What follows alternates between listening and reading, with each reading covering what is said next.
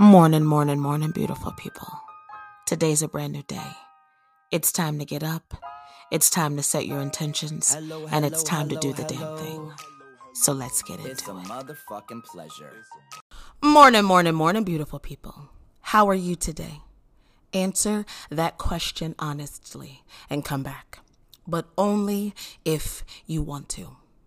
It is indeed a beautiful day here in Salt Lake City. Today is Friday, August the 19th. And you know what that means. That means it's day number 231, which means it's affirmation 231. So are you ready to dive into it?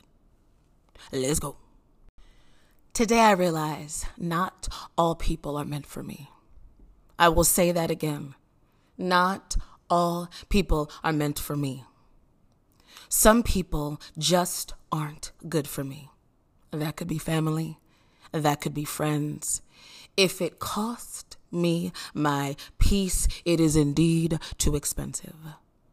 It doesn't make them a bad person. It just must be time to disconnect. In thinking about building connections and connecting with people and saying, you know what, you're my peoples. I say that all the time. Well, I say it less and less now that I'm older and I am wiser and my full frontal lobe is developed. Now I can recognize when people aren't good for me.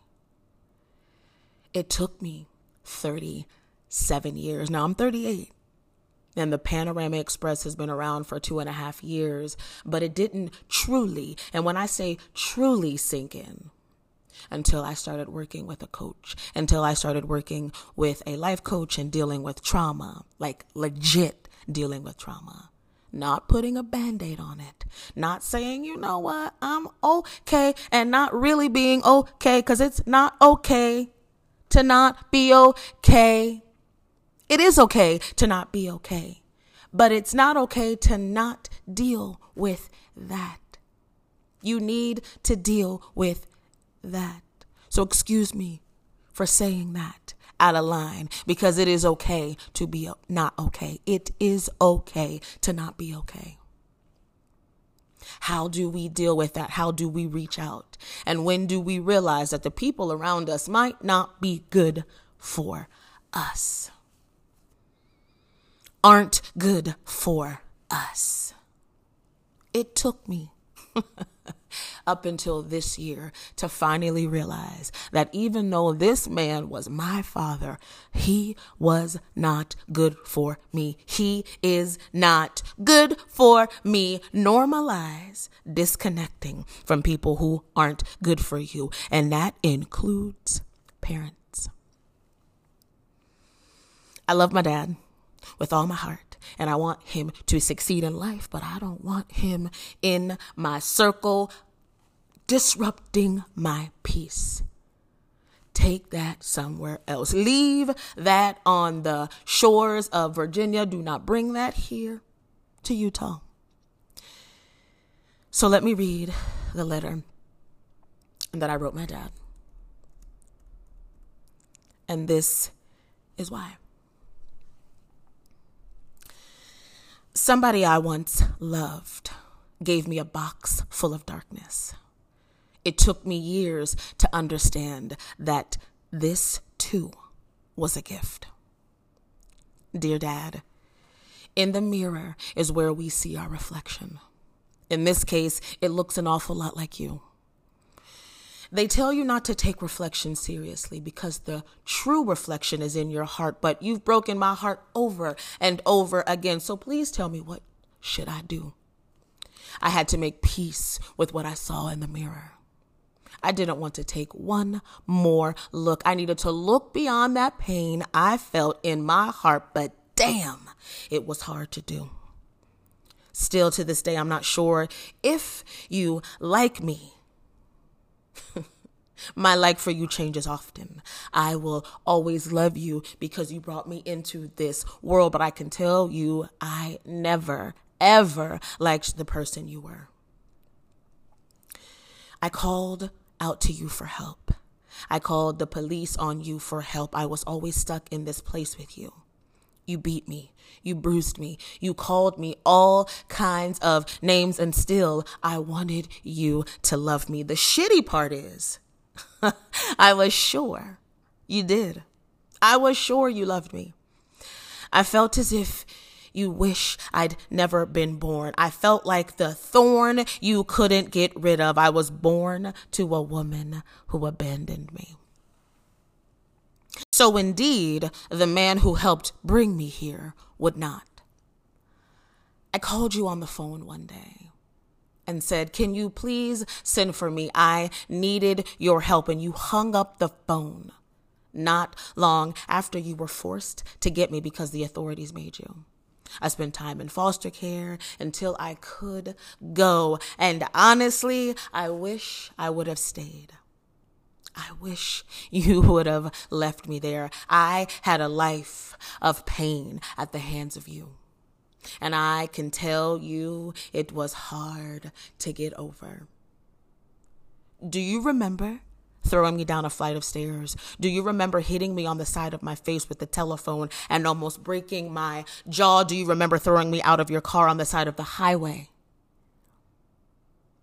Do you remember wrapping a shirt around my head so tight that I passed out? Do you remember throwing me inside of the bathtub and beating me on my back with a broom? Do you? 'Cause I do. I know I had a smart mouth and still do.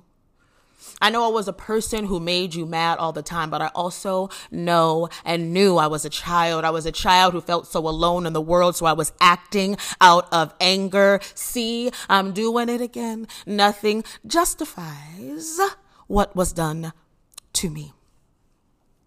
I had sisters I was jealous of because I could see how good their mother and father were to them. I don't blame them, but I can sure tell you I was mad at them.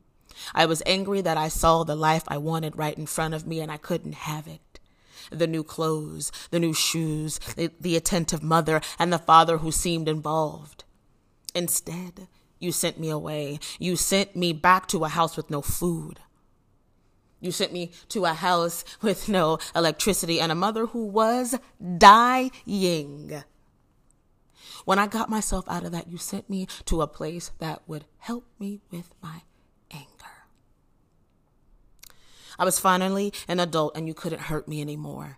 But the damage was done. The trauma was there and I would spend the rest of my life working through that.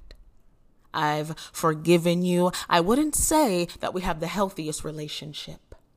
I wouldn't say that we have the healthiest relationship, but I forgive you.